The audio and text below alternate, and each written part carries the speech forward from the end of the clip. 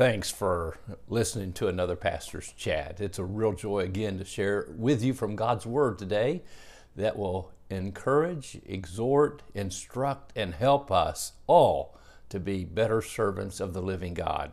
You know, the greatest desire of my heart for these last almost 50 years in ministry is first, number one, to make sure people know Jesus Christ is their Savior. Secondly, if they are a believer, to find fulfillment in living the Christian life. Now, the Apostle Paul here in Romans chapter 12 has come to the practical aspects of theology, and that is living out your faith in such a way that you make a difference in this world in which you live. I've called this ministry, Pastor Mike Impact Ministries. So many people have said to me over the number of years that we've been a part of serving the Lord Jesus Christ, thank you, Pastor Mike, for impacting my life. Now, honestly, I was there. I was in the place where God put me, but it was God Himself who works through us and in us to bring about His glory, to impact others for Christ. And I want to tell you, there's no greater joy or fulfillment.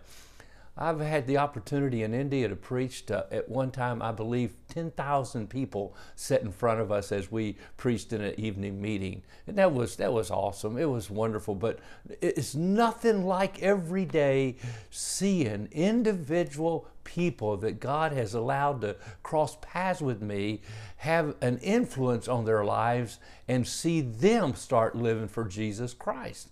Now, that is what brings fulfillment and completeness. And that's what Paul's talking about as we go to this next section. You see, you can say, oh, I have a wonderful relationship with God. I know Him. I live for Him. Well, my friend, if you're living for God, you'll be living for others.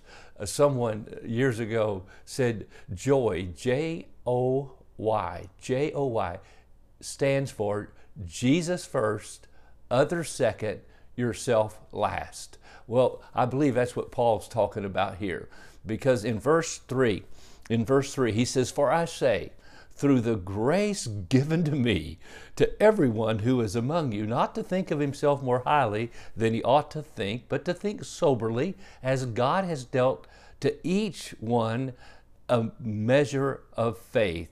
And then he says, "For as we have many members in one body, but all members do not have the same function, so we, being many, are one body in Christ and individually members of one another." So first thing he does is lay the stage for the church. Once you become a follower of Jesus Christ, you become a part of His body, the church. The Church of Jesus Christ is an organized group of people who've been baptized, who are under the discipline of the Word of God, who have the Holy Spirit guiding and leading them and directing them. They have a leadership in place within that local body that helps them to follow Jesus Christ and to be organized to fulfill the purpose of the church. Number one, to glorify Christ, but we glorify Him by bearing fruit, Jesus said. We bear fruit. We bring others to Christ. We expand the kingdom of God. We tell people that Jesus Christ is Lord. He's the only Lord that can take and change and transform your life. Now, when you get saved, you're part of a body. We're members of the same body, and we're many members. So Paul now is focusing on this thing of relationship with others. And my friend, are you a part of His church? Are you a part of the body of Christ? Have you taken up fellowship with other believers to encourage one another and exhort one another? And so much the more as you see the day approaching.